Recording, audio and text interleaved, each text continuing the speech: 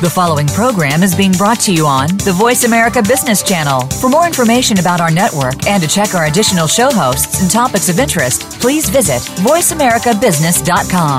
The Voice America Talk Radio Network is the worldwide leader in live Internet talk radio. Visit voiceamerica.com. The views and ideas expressed on the following program are strictly those of the host or guests and do not necessarily reflect the views and ideas held by the Voice America Talk Radio Network, its staff, and management.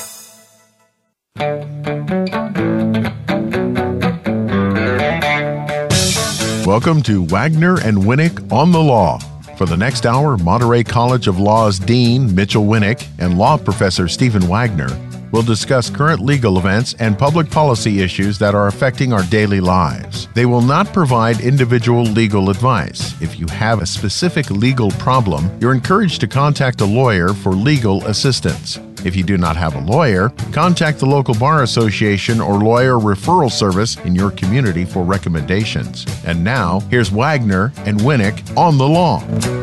Greetings and welcome to another edition of Wagner and Winnick on the Law. I am San Luis Obispo College of Law professor and trial attorney Stephen Wagner, and as always, I am joined by my co-host, Dean and President of Monterey College of Law, San Luis Obispo College of Law, and Kern County College of Law, Mitchell Winnick. Mitch, good day to you. Good day to you, Stephen. Well, Stephen, you picked a great topic this week. It's been all across the news. Yes, it has, and we're going to be talking about opioids and the widespread news stories that have been out, deservingly so, I would say, related to overprescription of so-called painkillers, and those are probably broadly known, Mitch, as analgesics. Medicines, prescription drugs that are prescribed to curb pain, but of course there is widespread abuse, and it trickles down into a lot of areas, including violations of criminal laws and then violations of medical laws that impact doctors' rights to practice. So there's a lot of different ways we can go with this one, Mitch. No kidding. And in addition, we can talk a little about the lawsuits that have been brought by cities, counties, states against the drug manufacturers, similar to what people may remember the original lawsuits against Big Tobacco, as they talked about it, back in the 1990s, and the similar attempts that have been not as successful being brought against firearm manufacturers. So these are lawsuits against the manufacturers, in that case tobacco, firearm, in this case opioids. Yeah, Mitch, that's an interesting analogy that we could work with, the idea of the manufacturer's liability. We've often heard the term, whether or not you endorse it or not, guns don't kill people. People kill people, right? So the manufacturer of a drug, and let's say, for instance, hypothetically, OxyContin, may potentially be the subject of a lawsuit, but ultimately we look to the distribution chain, don't we? We do, and that's been one of the interesting distinctions in these lawsuits. The argument against tobacco that ultimately turned out to be very effective was that people were smoking cigarettes in the manner that the manufacturer intended. So there was a direct connection between the user and the manufacturer. And therefore, on behalf of the users, the lawsuit was brought. And it was, people may not remember, but back in 1998, that argument was a successful legal argument. There was a massive settlement with 46 states between the large tobacco manufacturers. They paid out $12.75 billion with a B, and have been continued to pay an escalating amount due to inflation from $4.5 to $9 billion a year in perpetuity. So that, when you're talking about plaintiff lawyers and trying to use the legal system to go after a manufacturer, obviously that's a big, shiny, attractive model. But there's been distinction, Stephen, between that and opioid abuse, because one of the arguments that manufacturers have used is that The intervening factor is that people have become addicted on opioids by not following the direction of the manufacturers. And then there's the intervening factor of the doctors being the prescription, giving prescriptions. So you can see right then, in just that little basic difference, there's a legal nuance there that's going to make this lawsuit a lot different. Yeah, and the other thing, Mitch, that I think we can discuss too is the fact that doctors can be both civilly and criminally liable in the case of a civil suit. Culpable would be the better term in a criminal case for liberally distributing painkillers. There are cases, in fact, one fairly recent in Los Angeles, where there was a second-degree murder conviction obtained against a doctor who was liberally distributing drugs, and she was on notice, or there was evidence to suggest that she was on notice of the dangers because there had been prior overdoses under her watch. So there are major implications associated with the distribution of opioids. And of course, we can also talk about, I can't help but talk about impaired driving, because drugged driving is unfortunately very, very prevalent in our nation. Well, that's exactly right, Stephen. And the other distinction that's just hugely different, and we've seen it in the articles this week, that we're now talking about 60 to 65,000 people dying from drug overdoses in the United States in 2016. And I have to say, one of the things I love about doing this show is it forces you and I into more of a deep dive into issues that we're aware of, but we may not know the magnitude. And I have to admit, this falls directly into that.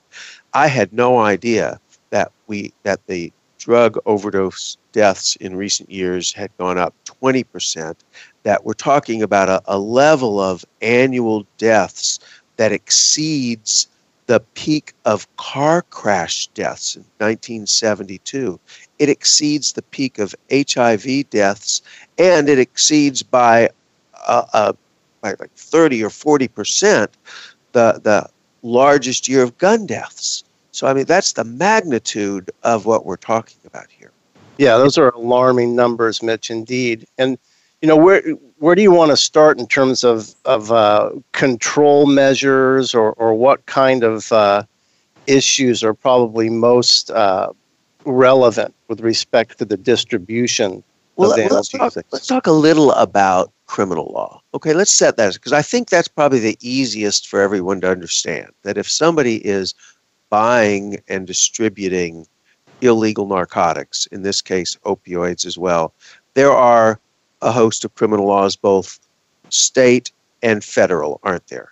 Yeah, that would be sort of the black market sale of prescription drugs. And there would be, for instance, in California, there would be code sections for drug sales. So really, just as anybody would, let's say, be accused of selling, for instance, marijuana or heroin, marijuana now would probably be, although personal use has now been liberalized to the point where it's not, or it's been decriminalized under most scenarios at the state level. At the state level, right?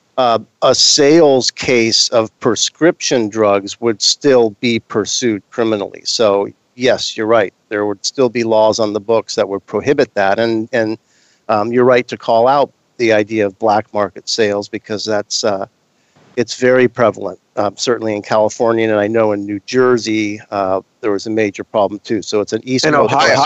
Oh yeah, Ohio's where the state suits that we'll get to in a bit.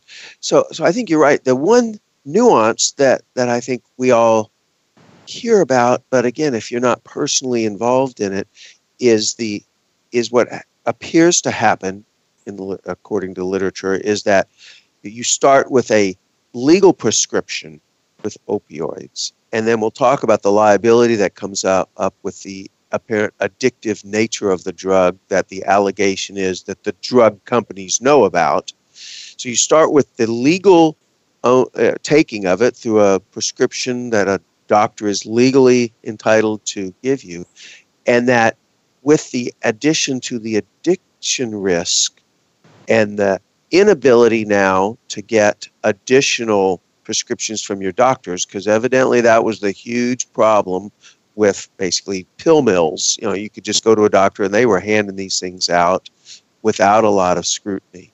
And right. that liberal refilling exactly. policies too, right? And that's where there were some criminal convictions of doctors, not only the finding of death that you talked about earlier, but literally on illegally giving out prescriptions. But when someone's cut off from that, then evidently, and I'm no chemist, but the move from opioids to heroin, which is much less expensive, much more available, is that the crossover that you have someone who may have been taking opioids for a sports injury or a work injury, totally under doctor's care, who now ends up on the criminal side that you were talking about. Yeah, and Mitch, I know that you're aware of the stories that relate to that issue that you just raised within the high school setting or the adolescent setting, because unfortunately the shift from prescription drug use to street drugs like heroin is very, very well documented.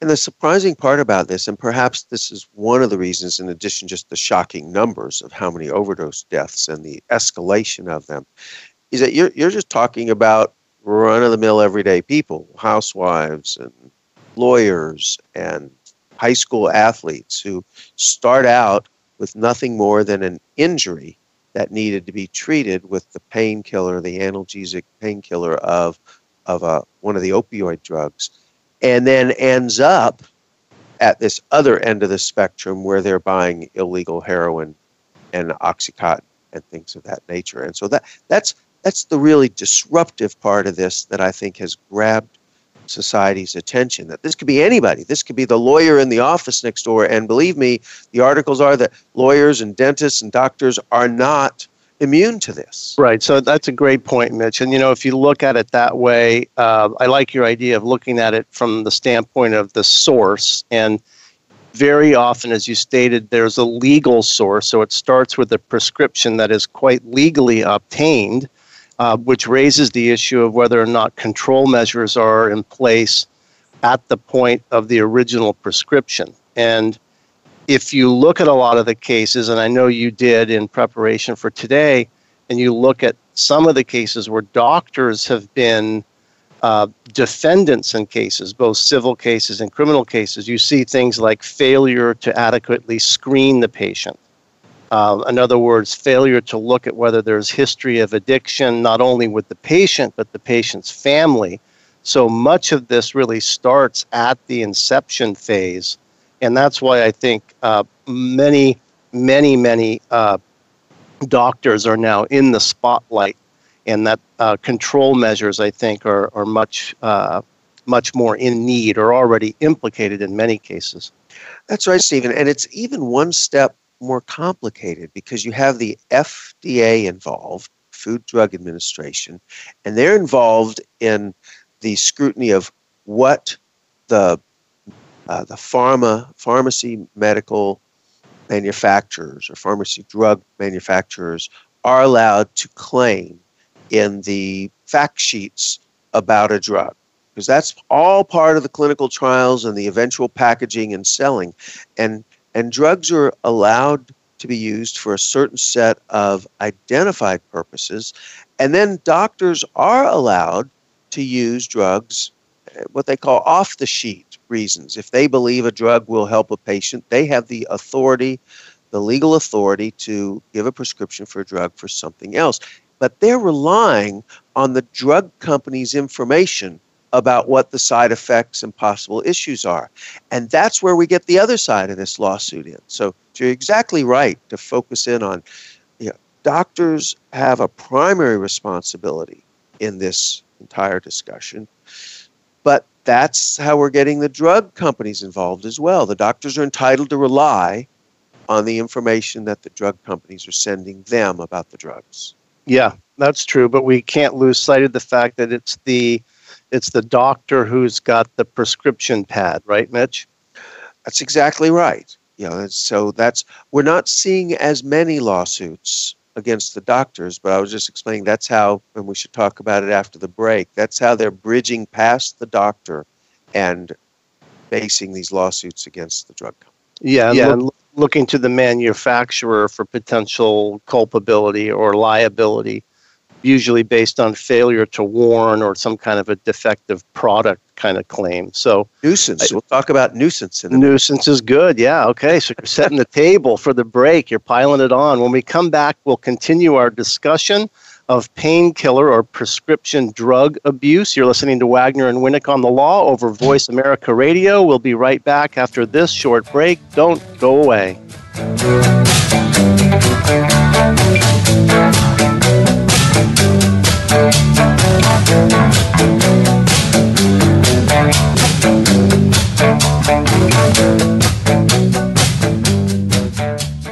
Monterey College of Law is excited to announce that we are opening our third branch law school in Bakersfield. We are Kern County College of Law, and we are an accredited branch of Monterey College of Law, established 44 years ago. We are now accepting applications for students who will begin in summer of 2017. As with our other branches in Monterey and San Luis Obispo, Kern County College of Law offers convenient evening classes Mondays through Thursdays. At Kern County College of Law, we have a tuition rate guarantee program that freezes your tuition rate when you begin and protects you from annual tuition increases. At Kern County College of Law, our faculty is composed of highly esteemed local lawyers and judges. Dream of becoming a lawyer? Do something about it. Call me, Wendy Law Revere, Dean of Admissions of Kern County College of Law, 831-582-4000, extension 1012, for more information.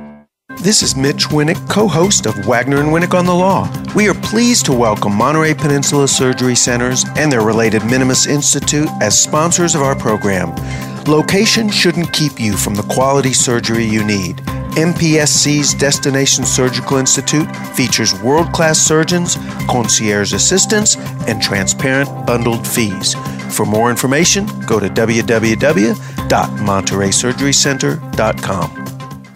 Thank Monterey Peninsula Surgery Centers for state-of-the-art outpatient surgery. Our patients get better faster and get back to doing what they love. Out-of-towners and self-insured employers can now benefit from our quality care through our concierge division, Minimus Institute. Call 831-333-4153 or visit minimusinstitute.com to learn about how we're reducing the cost of surgery by 40 to 60% while delivering state-of-the-art care.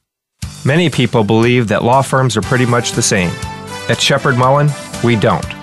Our law firm believes that what separates us from the pack is not what we do, but how we do it. Aggressive, not conservative. Team players, not one-man bands. Problem solvers, not just legal practitioners.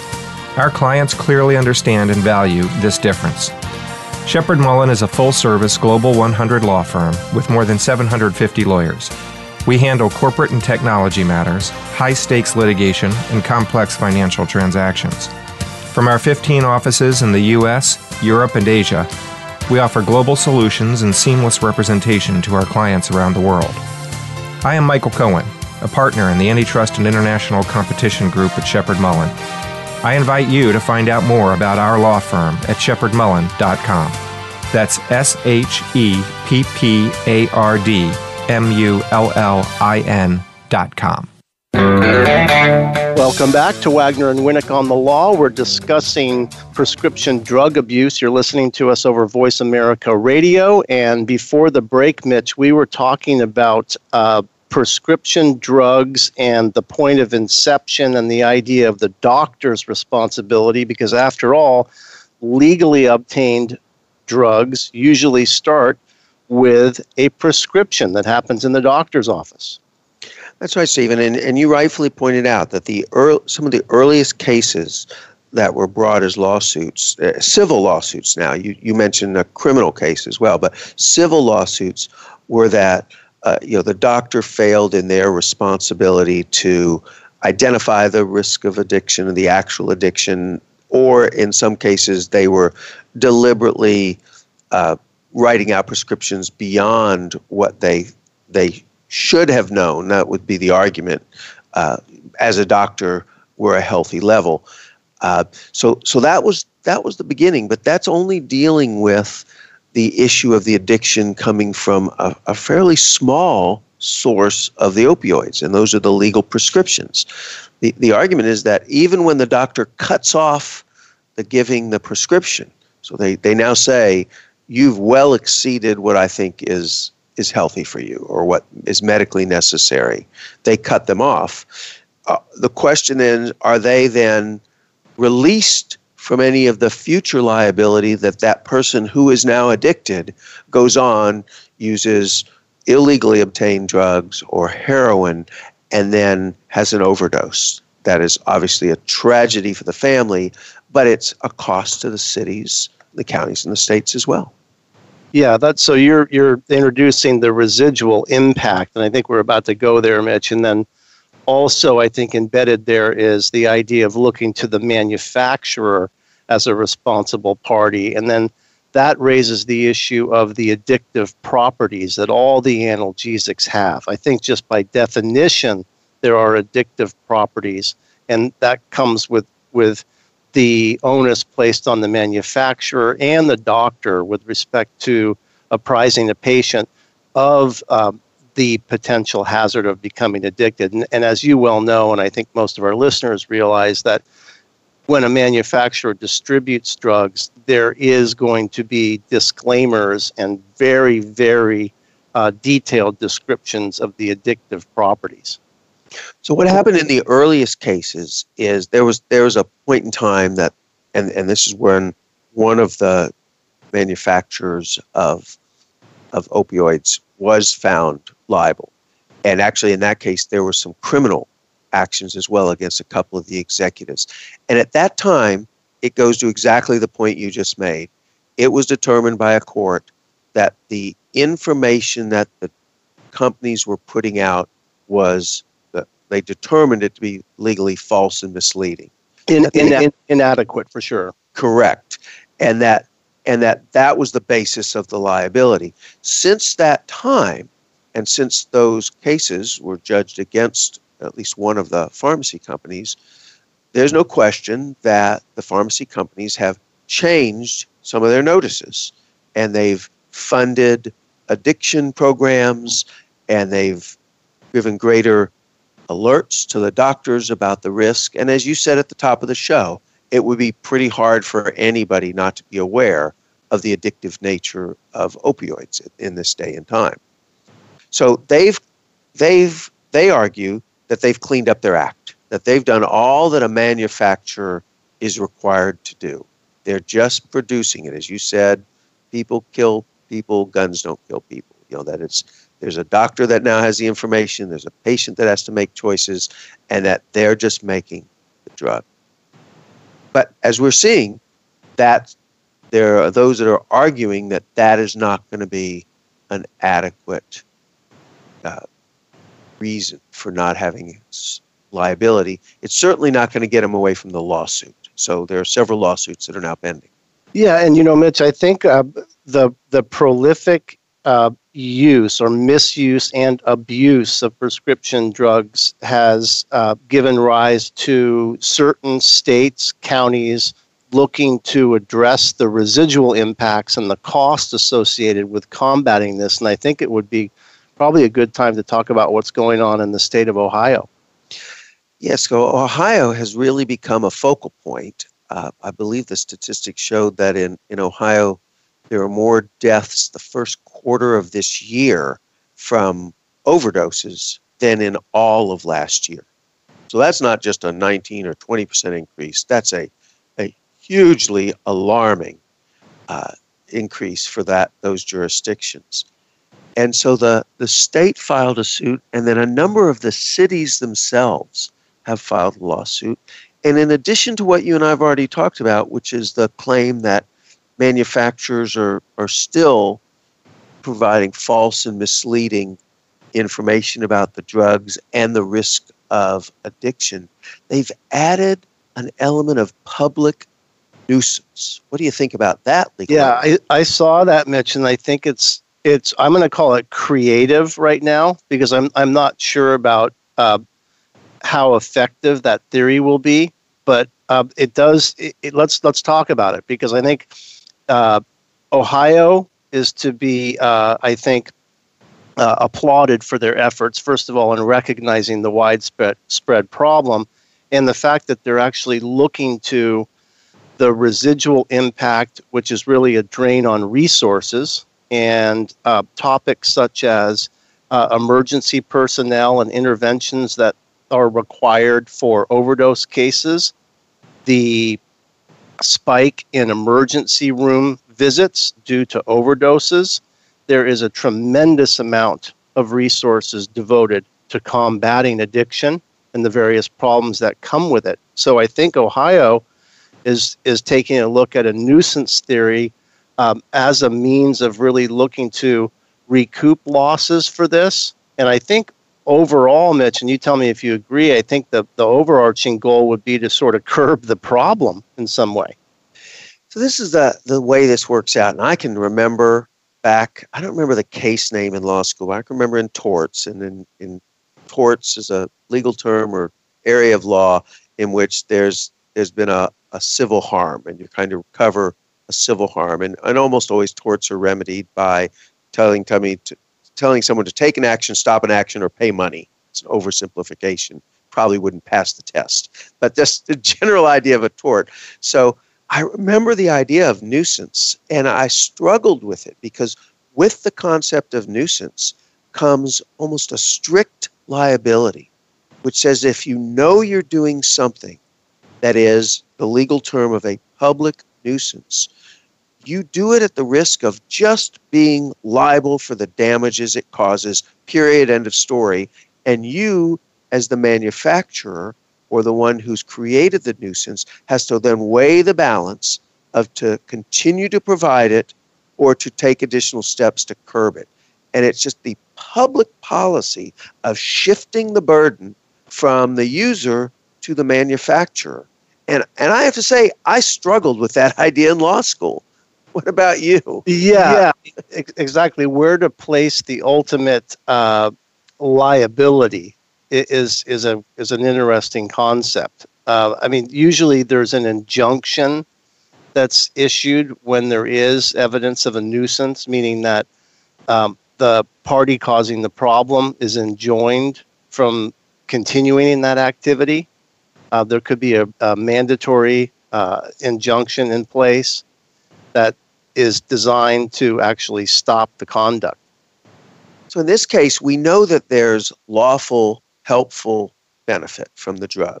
So the drug companies are going to say, wait a minute, look at all the uses we have. We can't do away with opioids. There's that it's a medical necessity. That I'm assuming that is their fundamental argument. So we're merely producing what is a medical necessity.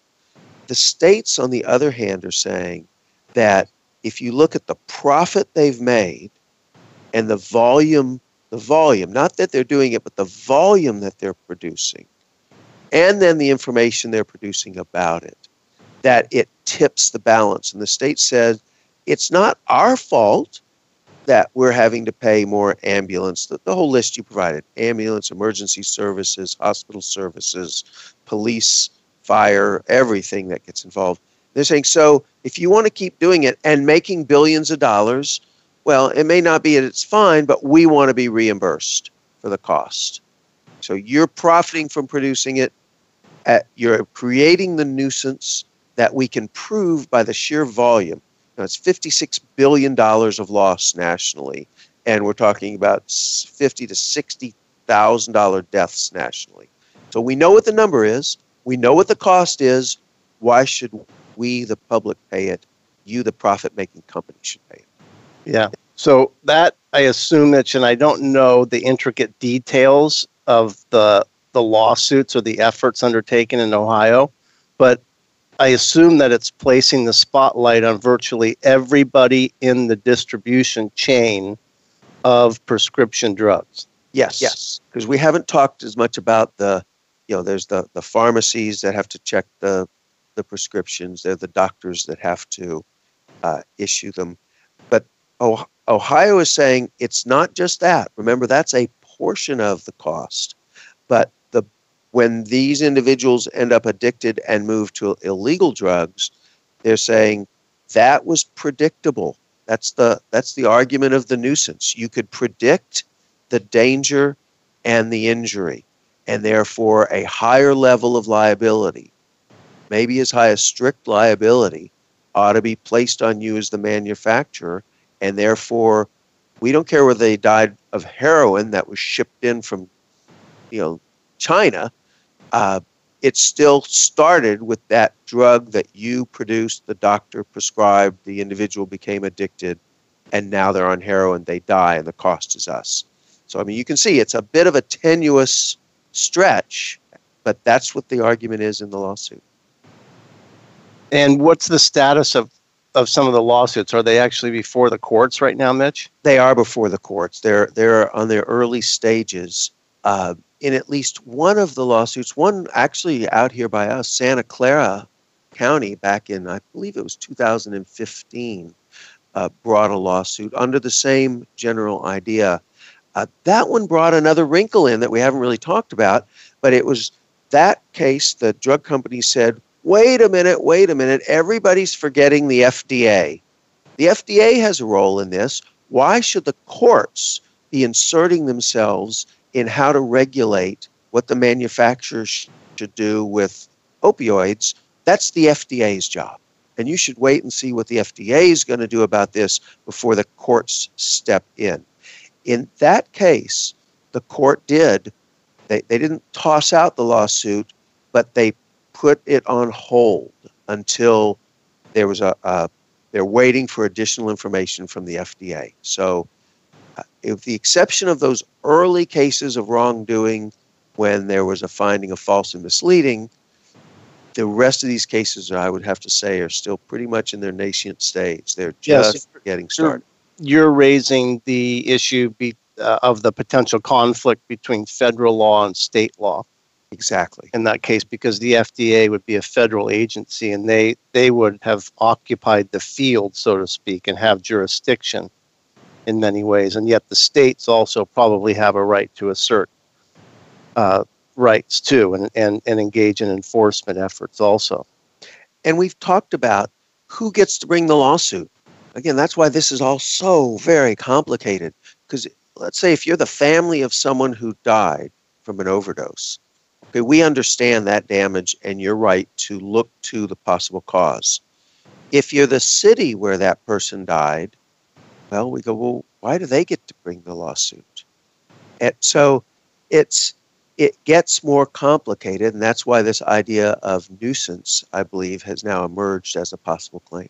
When we come back, Mitch, let's talk and introduce the issue of criminal laws, again, because it's in lockstep with the idea of residual impact. And I want to talk about impaired driving and drugged driving a little bit, because that's a major issue. And if you look at the empirical statistics there, those kind of cases are on the rise. And I think that'll dovetail into a number of other discussions. You're listening to Wagner and Winnick on the Law over Voice America Radio.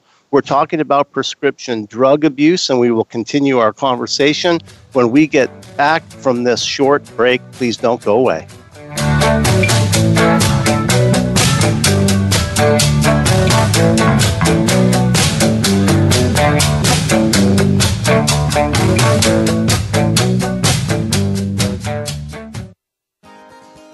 If you've been considering a new career, now is the perfect time to look into the field of law. Whether you're fresh out of school or just thinking about change, the San Luis Obispo College of Law is now accepting applications for 2017 admission. The San Luis Obispo College of Law is an accredited branch of the Monterey College of Law School. You can get a law degree from an accredited law school right here in San Luis Obispo. San Luis Obispo College of Law's highly esteemed faculty is comprised of local judges and lawyers. San Luis Obispo College of Law classes are held conveniently in the evening. The San Luis Obispo College of Law's campus is located at 4119 Broad Street at Tank Farm in SLO. Make today the first step in changing your life. Attend an informational session and get answers to your questions. Call Dean of Admissions Wendy LaRiviere at 805-439-4096. Visit slowlaw.org for more information. That's slowlaw.org. Did you ever wonder what is the basis of international law? Where would I even go to look up international laws? This is law professor Michael Cohen with a reminder that there are times that you can take the law into your own hands. The United Nations Treaty Collection is an online database that provides information on more than 560 treaties and international legal documents deposited with the United Nations. The database also indicates which countries have signed, ratified, or lodged objections to the treaties. These legal agreements are the basis of international law. They cover topics such as human rights, disarmament, commodities, refugees, the environment, and the law of the sea. Lately, we have heard political candidates making lots of statements about enforcing international law. But if you want to be better informed about the actual laws in place, go to treaties.un.org. That is treaties.un.org. The U.S. Constitution has recently created national headlines in the debate about filling the vacancy created by the sudden death of Supreme Court Justice Antonin Scalia. The President and certain members of Congress are at odds about what the Constitution requires when there's a vacancy on the Supreme Court. Who is right? And how can everyday citizens be informed enough to know the answer? This is Mitchell Winnick, co-host of Wagner and Winnick on the Law, with a reminder that there are times that you can take the law into your own hands. ConstitutionCenter.org is a website published by the National Constitution Center. The center was established by Congress to provide information about the United States Constitution on a nonpartisan basis. If you want information about the Constitution's history and what it means today, go to ConstitutionCenter.org and form your own opinion about the law. Welcome back to Wagner and Winnick on the Law. If you are just joining us, we've been talking about prescription drug abuse, and we're going to shift our topic to some of the criminal laws. And Mitch, what I wanted to do was introduce the idea of drugged driving, because I think most of our listeners realize that drugged driving is a problem. Certainly most people are acquainted with or have heard of laws that are on the books that prohibit driving under the influence, but most people think of alcohol impairment. And the reality is that there are laws on the books in all of the states that address the issue of driving under the influence of a drug. And what I wanted to introduce is that many times that drug is a prescription drug. So even though the drug is legally obtained initially, if you drive under the influence of the drug, you could be subject to prosecution for impaired driving under the influence of a drug. And it could be street drugs or prescription drugs.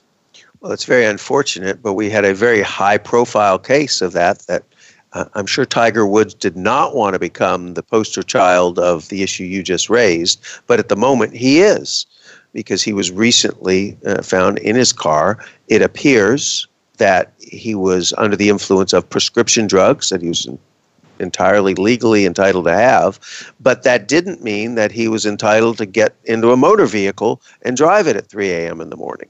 That's absolutely right. And the other thing I can add, Mitch, that would be a novel idea to many people is that in California, we actually have a statute that prohibits driving under the influence while addicted. And that is embodied in the statute 23152C of the Vehicle Code, meaning that if the prosecution can prove that the driver was addicted at the time, they may pursue criminal charges against that driver.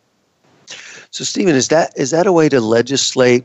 You've talked many times, helped inform everybody the difference between mens rea and active rea. That brings an intentionality. Is that what the intent of that is? Yeah, it does. Mitch, what's interesting about that statute, driving while addicted, is that it is a permissible theory by which the prosecution can proceed, even though it has trappings or hallmarks of prosecuting a status crime. In other words, targeting people that fit within a certain category, those being addicted. But it passed legislative scrutiny. And if the prosecution can prove that there is evidence of addiction, and the person was driving while they were in a state of addiction, perhaps in a crash phase or in some kind of a phase where they were definitely compromised by virtue of their addiction, it can be prosecuted. It's a pretty rare statute, but it's an interesting one that I think does signal that there's widespread problems with prescription drugs and street drugs. Wow, I think just a million ideas come to mind. I had no idea there was such a law in California. I can see all of the challenges and problems of trying to prove that up. But I can see what the law is intending to get to, that it's not just the active part of being impaired, but there's other things that can cause impairment. And in this case, you're saying that I could see where you're talking about the crash phase. Somebody might not actively been on a drug, but they're clearly impaired. And I guess the intention of adding addiction is they know it. I guess, is that what your point is? That is right. That's right, Mitch. Yeah, absolutely. And the idea of the term drug, Mitch, is very, very liberally described by statute in California. So it's embodied in our vehicle code section, along with the description of impaired driving. And the term drug is really described as any kind of substance that affects the central nervous system and compromises the driver's ability to safely operate a vehicle. So you can see with that description that it casts a very wide net in terms of what substances qualify as a drug, and the action always centers on, certainly with impaired driving cases, whether or not the driver could safely operate a motor vehicle, and that then comes down to the officer's investigation and evaluation of the driver. Stephen, I'm glad you brought this up, because when I was talking earlier about the cost of opioid addiction, and we're talking about $50-60 billion, I am pretty certain that cost is only looking at the very narrow definition of the cost to the states for opioid addiction. If you add in all of the driving while impaired costs of car wrecks, injuries, and even motor vehicle deaths, that number, I can't even imagine. It must escalate 2, 3, 4 times. Oh, absolutely, Mitch. It's staggering. I mean, I know firsthand the drain on resources and what it takes to investigate an impaired driving case. If you really think about it, from the traffic stop to the effectuation of an arrest and then a transportation of the suspect to a jail or a facility for a blood test or a breath test, you think about the clock time for that entire investigation and the sheer volume of cases like this. It is a drain on resources, absolutely a drain on resources. And you've had personal experience, because I know that in your history, you've worked a number of times in the prosecution for motor vehicle homicides. That's right. And I'm sure a disproportionate number of those are dealing with impaired driving. Yeah. Oh, yeah, definitely, Mitch. And then you've got collisions and an investigation involving the collision sequence, and it's a tremendous undertaking by great devotion by multi-agencies, Mitch. You've got emergency personnel, you've got law enforcement. So I think that all comes into what's going on in Ohio as I looked at some of the stories, because they were looking very carefully at the residual impact all the way from, let's say, a crash scene to the hospital. And if you follow the trail and look at it from a resource devotion standpoint, there is a lot that goes into investigating cases. Well, and cycling back to what Ohio is trying to do, the the drug company's argument is going to be that they are doing far more than they've ever done in the past to curb the abuse and to limit the effect. But the state and the cities are saying that may be true, but look at the numbers. They're escalating at this alarming rate. So clearly whatever you're doing is not working. And I think you see the same thing in this issue of impaired driving. The escalation of the numbers tell you that the prevention side of it is not effective. So it's interesting. We don't end up with very many of our laws that we talk about on these shows where we're saying, well, maybe the law itself is inadequate. But I got to say that this may be one of those cases where we don't know where the law can best work. Because clearly, from your standpoint, you would say the criminal law is not really a curb in it. And yet the cost, the criminal liability is significant in the penalties and imprisonment, right? I mean, it should be a curb of behavior, but that part's not working. Yeah, well, that's true. Mitch, you had shared on our break. I don't know if it's going to turn into a hypothetical, but the idea of scenarios where someone under the influence, and let's just say, I'll try to set it up as a hypothetical, and hopefully I don't corrupt it too much, but let's say that there is a shooting incident, and the shooter, the suspect, is under the influence of a drug. So now we've got a firearm and a drug in the hypothetical.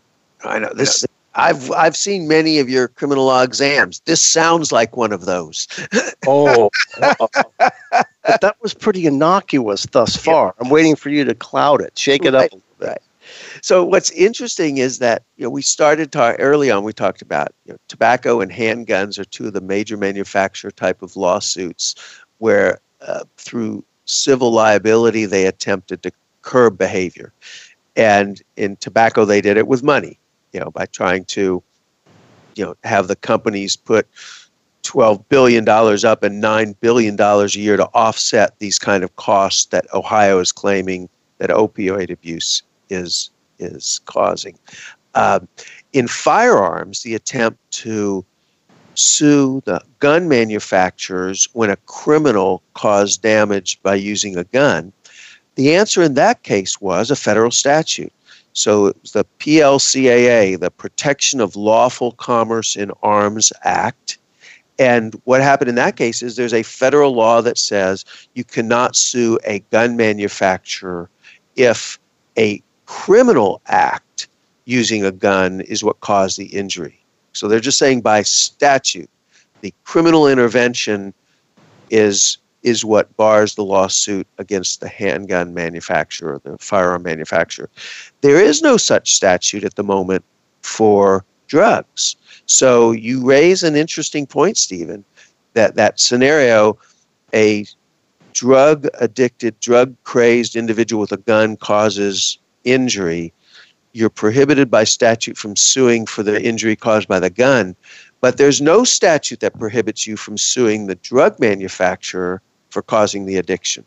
How about that? Yeah, so that's going to center on negligence and whether or not there's evidence to suggest that the drug manufacturer did play a part or is liable under some kind of a tort theory, Mitch. But also embedded in that hypothetical is a potential defense that the shooter might use. And that's going to be a mens rea or a mental state defense potentially, because if the shooter's ability to process is compromised by the drug, it might serve to negate one of the elements of a crime. So that's an interesting intertwined issue there. Yeah, I think as we've talked about all of this, there's no question that from a legal standpoint and from trying to identify a legal remedy for this opioid crisis in America, I don't think we have our finger on which area of the law will help the most. No, I think that's right, Mitch. And, I'm going to watch what's going on in Ohio because I think it really does highlight the issue of, where does the buck stop? And I think Ohio's looking at it like it's such a prolific problem, but we do have a genuine concern about the resource drain. And I think it might end up getting the attention of all the players in the distribution chain. So I'm going to watch out for that one. I think you're right, Stephen. And as we saw in tobacco, at the point that 46 states joined together, then they had some momentum. Right now, it's really episodic. There's Ohio's the leading, but there were suits in Illinois, Kentucky, Mississippi, one in California. So there isn't quite the momentum from the standpoint of jurisdictions bringing suits. So we're not there yet, but yes, I think you're exactly right. We should watch it. And for those who are just fascinated by the nuance of how the law works and what you and I have been talking about, this one is going to be very complicated. So you're going to have to follow it carefully. Yeah, Stephen, another great topic. That's great. Well, let me remind everyone that you can hear an archive version of today's show at wagnerandwinnick.com. You can also hear it on voiceamerica.com. As we remind you each week at the end of each show, if you don't know the law, know a lawyer.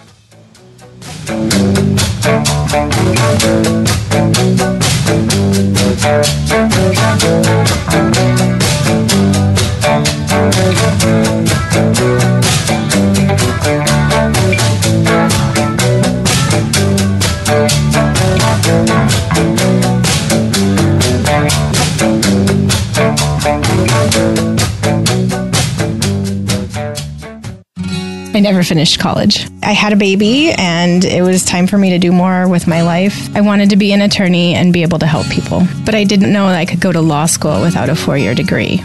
I decided to go to Monterey College of Law because it's local and I was working full-time and had a child, so quitting work and going to a full-time law school was not really an option for me. Being able to go to school at night and the cost of tuition allowed me to graduate debt-free. Obviously, my income has increased. My schedule is more flexible now, and it does allow me to spend more time with my daughter. My name is Brandy Luis, and I'm an attorney at law. Did you dream of becoming a lawyer? You should know that you can apply to Monterey College of Law without a bachelor's degree. I'm Wendy Law Revere, Dean of Admissions of Monterey College of Law. We're accepting applications now for our spring start. Dream of becoming a lawyer? Do something about it. Find out how at montereylaw.edu. This is Mitch Winnick, co-host of Wagner and Winnick on the Law. We are pleased to welcome Monterey Peninsula Surgery Centers and their related Minimus Institute as sponsors of our program. Location shouldn't keep you from the quality surgery you need. MPSC's Destination Surgical Institute features world-class surgeons, concierge assistants, and transparent bundled fees. For more information, go to www.montereysurgerycenter.com. Thank Monterey Peninsula Surgery Centers for state-of-the-art outpatient surgery. Our patients get better faster and get back to doing what they love. Out-of-towners and self-insured employers can now benefit from our quality care through our concierge division, Minimus Institute. Call 831-333-4153 or visit minimusinstitute.com to learn about how we're reducing the cost of surgery by 40 to 60% while delivering state-of-the-art care. Shepard Mullen is a full-service Global 100 law firm with more than 750 lawyers. We handle corporate and technology matters, high-stakes litigation, and complex financial transactions. From our 15 offices in the United States, Europe, and Asia, we offer global solutions and seamless representation to our clients around the world. You might ask, what is the Shepard Mullen difference? The answer is you. Our clients are our focus. Every Shepard Mullen attorney and staff member is issued a plaque listing our client service expectations.